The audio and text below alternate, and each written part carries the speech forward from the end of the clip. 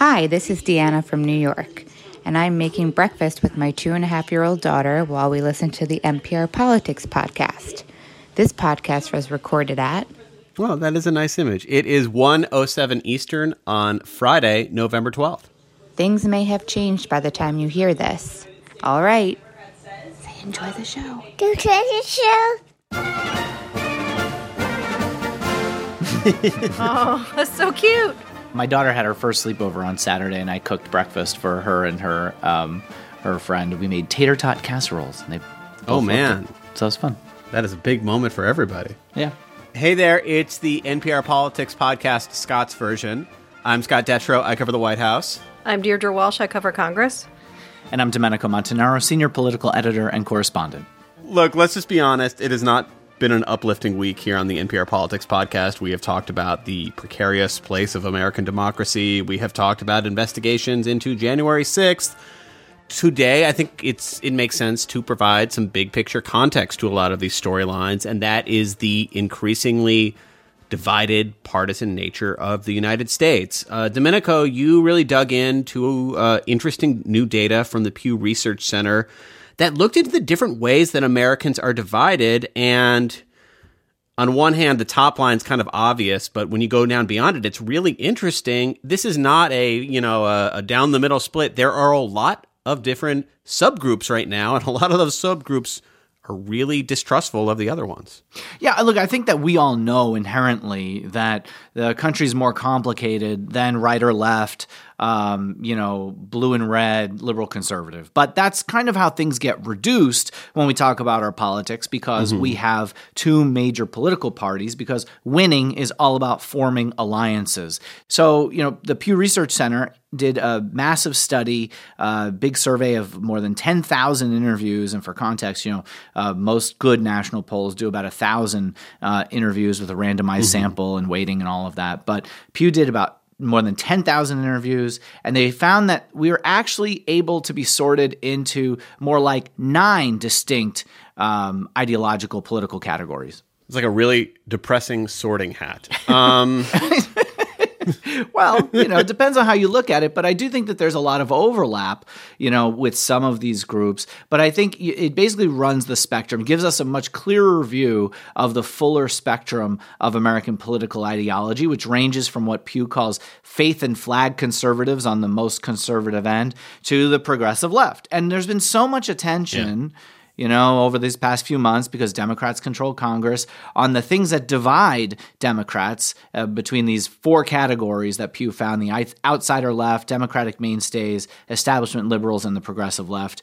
And it gets boiled down to moderate versus progressive. But what Pew actually found is that Democrats, for the most part, actually agree more so on the issues, which is a change from past years, from say 25 years ago, when Democrats didn't always agree on things like abortion, gun rights, on pot legalization. Yeah. The right is more divided actually by the issues, although that's not what you seem to hear covered over and over again because of their unified opposition to President Biden at this point. Yeah, that seems like a really undercovered story, right? We've spent so much time because Democrats control Congress, but we haven't, if you look at the Republicans, their divisions seem almost more pronounced. And the interesting thing, and Deirdre, you certainly see this in Congress, and if Republicans retake control of the House next year, we will see it even more. Domenico pointed out there's really hardly any overarching policy uniting themes among these Republican camps, and increasingly from lawmakers in Congress, you hardly hear about policy at all. Like, what specific policies are House Republicans pushing for? It seems to more be about the whole cultural attitude that Trumpism has fostered. Yeah, I talked to a strategist yesterday for another story who talked about how more and more people are electing activists to Congress, sort of on both sides, and not as much legislators. And you sort of see this in this typology, right? It's just sort of the types of people that appeal to the different factions inside the party. And that will definitely affect how, well or not, Congress can function. Mm-hmm.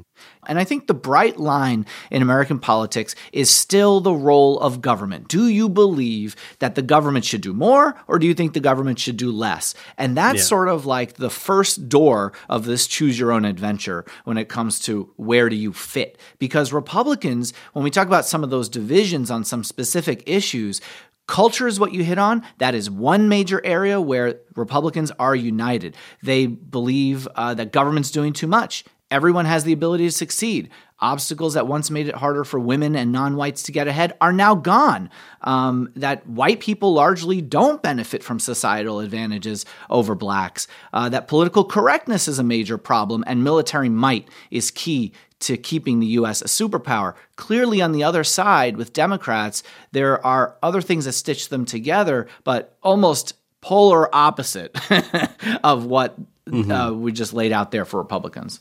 I want to ask one thing about independence and this research, because, we have seen both parties increasingly try to appeal to their bases in a lot of elections and a lot of policies. And there's been all this conversation of, is this a moment for an independent, a third party to materialize? And the answer continues to be no. There was some good context for why that is here, and that, a lot of people feel like they don't fit into either of these parties, but they don't really have much in common with each other. Oh my goodness. This is one of the areas that always continues to drive close watchers of politics, aka people like me, nuts, because there is no magic middle in this country, and the data here bears that out. There are definitely some, overarching things that unite the people who believe there should be more than two parties. And that's basically a feeling that there aren't people speaking for them, that politics is just, corrupt and people are jaded toward it, right? And I get that. But when underneath the surface, when you ask people their attitudes, their beliefs, they believe very different things. The groups that have the largest share who identify as independents in this massive survey are three groups: the ambivalent right, stressed sideliners, and the outsider left.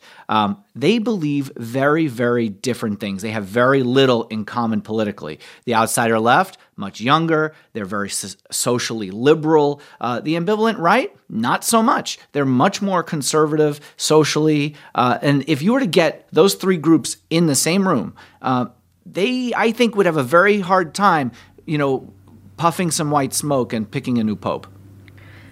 I also think what Domenico raises just shows you what the makeup of the sort of current elected lawmakers looks like in Congress, right? There are the ranks of the moderate lawmakers who from both parties who could possibly put together sort of bipartisan deals on things that they have in common have just shrunk incredibly. I mean, there used to be, 10 years ago, there was this sort of moderate Democratic group called Blue Dogs. There used to be about 60 of them.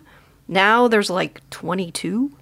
And they are the most endangered Democrats who face the strongest headwinds going into the 2022 midterms. On the Republican side, there used to be a fairly sizable group of, I think they used to call them the Tuesday group and the Main Street Republican group, that, met every Tuesday to talk about what are things we could work across the aisle on. They've retired or been voted out, and there are very few of them left. And just the example of an infrastructure vote last week. Last Friday, only 13 House Republicans voted for a bipartisan infrastructure bill. I mean, back in the day of big infrastructure debates, these were bills that got passed with over 300 votes. I mean, these were things that everybody wanted to brag about. And I'll just say, I just want to make one other point about political power and who wields it and who's able to sort of drive the narrative on a lot of policy decisions. And those are the people who are most engaged politically. And when you look at the three core Republican groups and the three core Democratic groups, those are the groups that are the most fired up for the 2022 midterm elections. They're the ones who say in the highest numbers that who controls Congress after the 2022 midterms really matters. When you look at those three middle groups, they are the least politically engaged. They are the least likely to say that the 2022 elections really matter and are the least likely to vote in those elections. So you wind up with this sense, if you feel this sense, that the loudest voices and the staunchest advocates are the ones who are directing the process and have all the power, you're right, because they're the ones who actually vote. Democrats looking at this should have some red alarms going off, because I think this underscores the enthusiasm that Republicans have for what's at stake in the midterm elections in a way that's probably, more fired up than those on the left. All right, we are going to take a quick break. Domenico, stick around. Deirdre, we will call you back when it's time for Can't Let It Go. But coming up next, we are going to hear from NPR correspondent Tim Mak and some new reporting he has on the National Rifle Association. And we are back, and joining us, our old friend Tim Mak. Tim, it is nice to talk to you again. It's always good to be on the pod. So you do a lot of reporting on the National Rifle Association, and you had a pretty big story this week about a really important moment in American gun culture, in the NRA, and a lot of things, and that was tapes of their internal reaction after the Columbine high school shooting in 1999, which killed 13 people at a Colorado high school. And I feel like in a way that's hard to explain because there have been so many horrible similar shootings since then, was just this seismic moment of pure horror that something like this could happen. And of course, the NRA had to respond, and you have new exclusive reporting about what they were saying and thinking. Well, that's right. Basically, the NRA, the day after Columbine, scrambles onto a conference call. These are senior executives and officials and lobbyists and advisors, and they have a huge problem. Not only did this tragedy occur, but in just over a week, they had planned a annual convention in Denver, not far away from the site of the shooting. So it's a serious crisis for the organization. And so what we got was 2.5 hours of these officials all trying to strategize and figure out how the NRA would react and respond to these shootings. And it really sets the tone and the basis for the NRA's response to school shootings in the era to come, in the 20 plus years since. Mm-hmm. You kind of see how this strategy is developed in real time as they're discussing their options. At one point, there's this discussion between Wayne LaPierre, who's the head of the NRA, and Marion Hammer, who's a top lobbyist and longtime official in the organization, and they're arguing about whether they can cancel this convention. We have meeting insurance. I just screw the insurance. The message that it will send is that even the NRA was brought to its knees, and the media will have a field day with it. All right, let me... And you can really hear in some of this audio just how much the lobbyists and officials are concerned about how the media will portray the NRA going through with its annual meeting in Denver. This is the same concern, obviously, that everybody has, is that at the same period where they're going to be burying these children, we're going to be having media within 10 miles of our convention center, the world's media, trying to run through the exhibit hall looking at kids fondling firearms, which is going to be a horrible, horrible, horrible juxtaposition.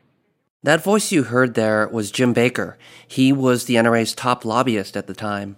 Yeah, I mean, look, I think it's really interesting how obviously the NRA and any other, frankly, big organization or corporation is going to look at how they come across optically in the face of something that really involves, their culture, their materials. And we've seen the playbook that the NRA has used, since Columbine. And, I think for a lot of us, having covered Sandy Hook, for example, in Newtown, Connecticut, listening to members of the NRA and Wayne LaPierre, the head of the NRA, saying things like there should be more guns in schools, kind of leaning into that message, and using it against people, I think has laid the basis and foundation for, not just the NRA's response to things that put them in a corner, but a lot of the Republican right, frankly, when they feel backed into a corner, they find a way to hit back using the thing that they see as a vulnerability, and no one did that better than former President Trump. Well, what's really interesting in these tapes, right, is that you hear NRA officials taking a look and considering a different option, a softer message, maybe canceling their convention or conceding some sort of responsibility, even the idea of setting up this $1 million victims fund that they talk about on the call. But instead, they back away from that.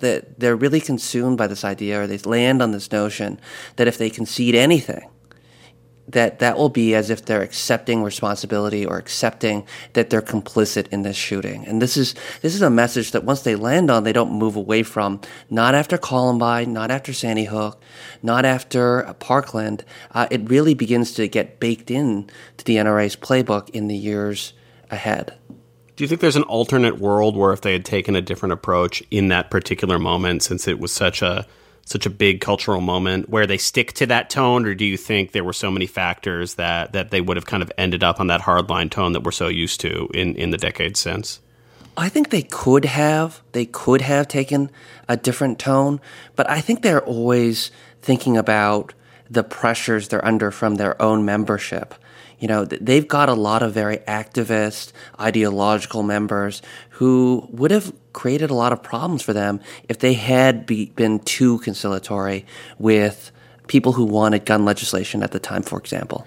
Well, but what's interesting now is that how much the tide has changed a little bit with gun restrictions groups really kind of growing in a degree of prominence while the NRA has struggled.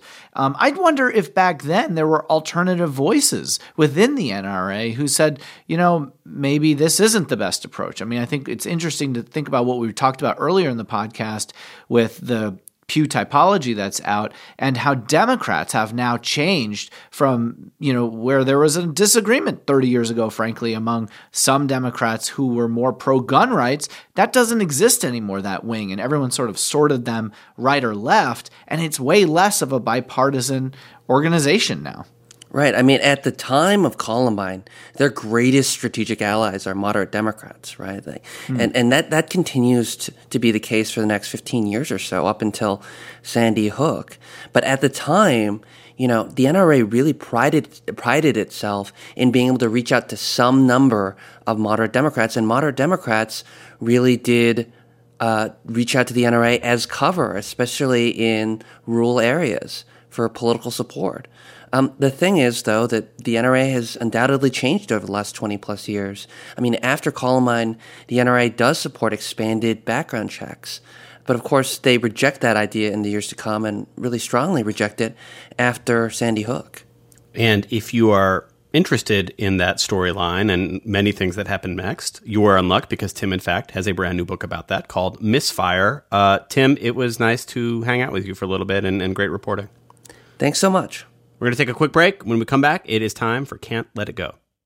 Support for NPR and the following message come from ExxonMobil. As part of its ongoing commitment to help address climate change, ExxonMobil is increasing the efficiency of its operations and advancing low-carbon technologies that can be deployed at scale. With that and more, it expects to reduce its absolute upstream greenhouse gas emissions by an estimated 30% by 2025. Learn more at exxonmobil.com/solutions. Support for this podcast and the following message come from Best Fiends. When it comes to Match 3 style puzzle games, only one reigns supreme: Best Fiends. It's an action-packed adventure game and puzzle game rolled into one, so it's no wonder it's got so many 5-star reviews. Plus, there's new content added all the time. If you're tired of crushing the same old candy, give Best Fiends a try. You can download Best Fiends free on the App Store or Google Play Store. That's friends without the R. Best Fiends. We are back, and it is time to end the show like we do every week with Can't Let It Go, the part of the show where we talk about things from the week we cannot stop talking about, politics or otherwise. First of all, Deirdre, welcome back. We missed you terribly over the last 10 minutes or so. Glad to be here. Domenico, why don't you go first? Well, the thing that I can't let go of this week is a Louisiana hurricane, and not one that, you know, may have touched down on the coast or any of that. I'm talking about Julia Hurricane Hawkins, the 105-year-old former Louisiana teacher who was the first female track and field athlete in the world to run in the 105 plus age bracket and to clock a time in the 100-meter dash this week. Whoa. Wow. There's a 105 age bracket for this? She created it.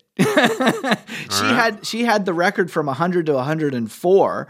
And, track and field, my dad's a track and field coach, and it's all about personal bests, and I think that what she was able to do, is just sort of remind people that, you might be sitting there on the couch lazily thinking, I don't have time. I can't get up. There's a 105-year-old lady out there who just finished a 100-meter dash. She also has a world record for her age group in the 200-meter dash and a record for the javelin. What was her time? Her time was 1 minute, 2 seconds. That's okay. But she's able to do it. That's impressive, man, for 105.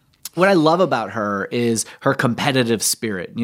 She said that it was wonderful to see so many family members and friends, but she said, I wanted to do it in less than a minute. Oh. And when someone in the crowd asked whether it made her feel any better to realize that her time was less than her age, she simply said, no. Got to keep working. I bet she beats the time next time. She's going to run again. The best part about this is she said that she was a lifelong cyclist who just gave it up late in life because of the lack of competition. Just go get them, girl. That's all I got to say. Deirdre, what about you? Well, the thing I can't let go of this week is political, but it's also because I like it when politicians are accountable and transparent for their actions.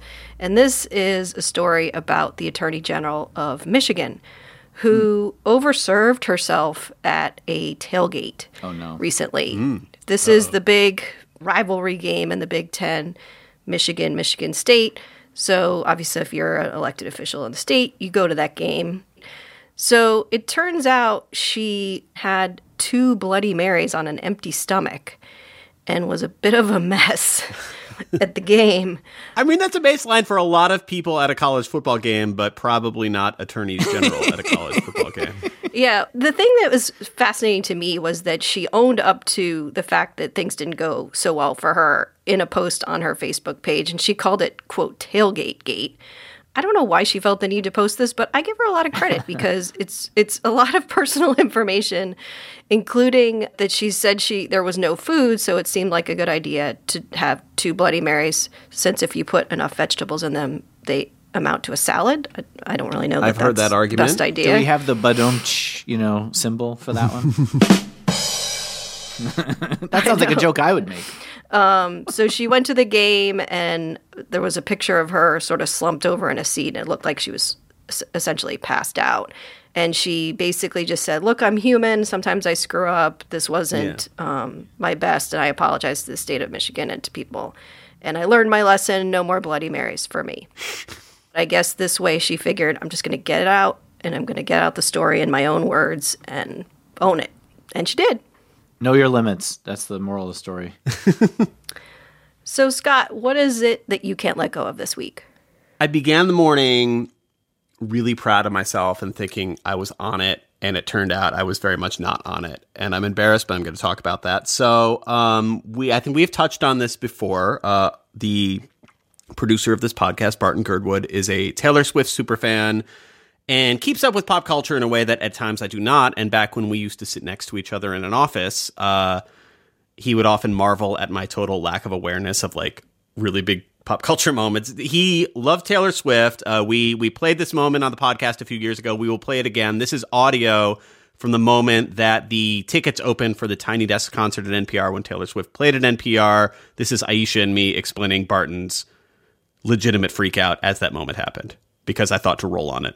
4, 3, 2, 1. What an error occurred! What's happening? And that's Barton.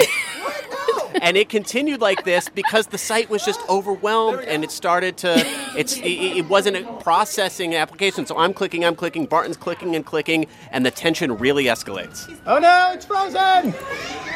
Error with the submission! No! Yes! Yes!